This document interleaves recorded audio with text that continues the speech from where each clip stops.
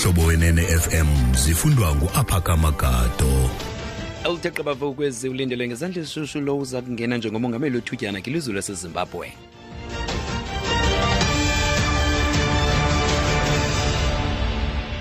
Sibambe ngazo zibini ke ku speech noLucky sinibulise kumphulaphuli ngamakhulukhulu abembalizwe laseZimbabwe abangungelene kwisixubu somkhosi omoya eHarare kuyakwamkela uza kungena njengomongameli wethutyana Emerson Mnangagwa. Kulindeleke lenkokheli intsha igaleleke ngalemva kwemini. Ngaphambili iziko lezosasazo likarhulumente kwilizwe laseZimbabwe libhengeze ukuba uza kufungiswa ngokusesikweni njengomongameli wethutyana ngoLwesihlanu.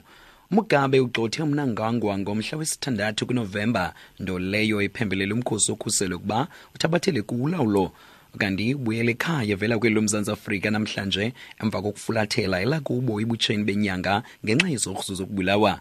Mugabe ulahle kwezo sikhundla izolo. Abanye babaxhasi bathi bachulumancile ukuba nomuntu abambiza njengokhokeli semthethweni. We want a country which is born out of the passion for greatness. That vigor to say, look, this is our country. Like if you see Saturday, if you see last night in Harare, I mean, if you see what's happening around Pretoria, Johannesburg, Zimbabweans are celebrating emotionally because it's like it's another independence. It's a dawn of a new era. So that's what I think is going to happen, and that's what we wish for. A better Zimbabwe, freedom of expressions being allowed.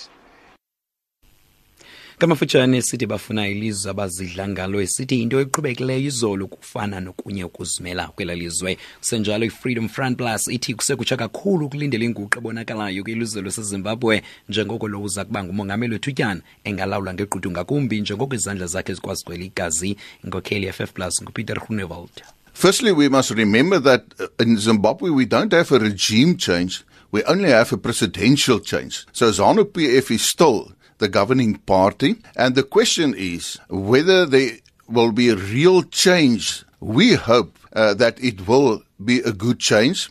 We're a bit worried about Mnangagwa because he's got blood on his hands, and the question will remain whether he's not going to be a worse dictator than Mugabe. But if you look at the joy in Zimbabwe, it is actually proof that the people were so suppressed that they welcome any change.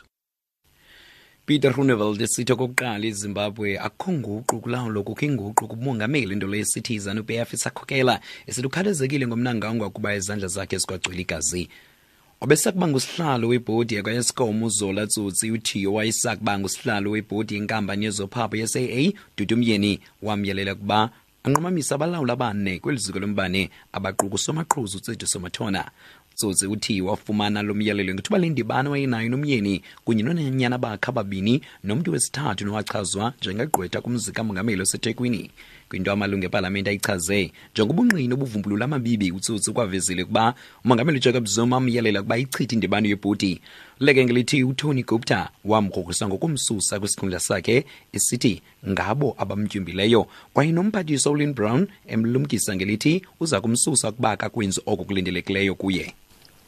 Ms. Myeni then proceeded to outline the purpose of the meeting, namely that the situation of Eskom's financial stress and poor technical performance warrants that an inquiry into the company be instituted.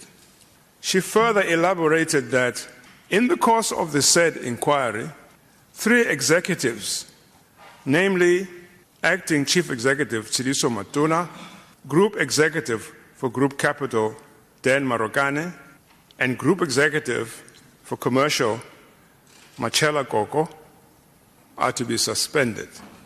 I found this matter altogether shocking.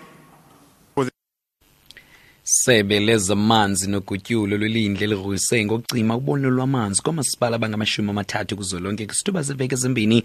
Eli sebe lithi lityalwa into efikileyo ku-10 billion randi likwathi lithethene nomasipala abachaphazelekayo isithuba seminyaka emibini ngendlela zokuhlawula elityala. Intatheli yethu Angela Polwana inaba ngakumbi. Thousands of South Africans could spend Christmas without water.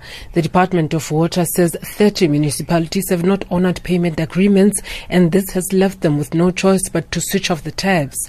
The department says it has been trying to resolve this issue for 2 years, and currently 59 court summonses have been issued and 121 municipalities are involved in legal collection processes, but this has not helped. The tabs could be closed on the 8th of December. Angela Bolwane, SABC News, Johannesburg.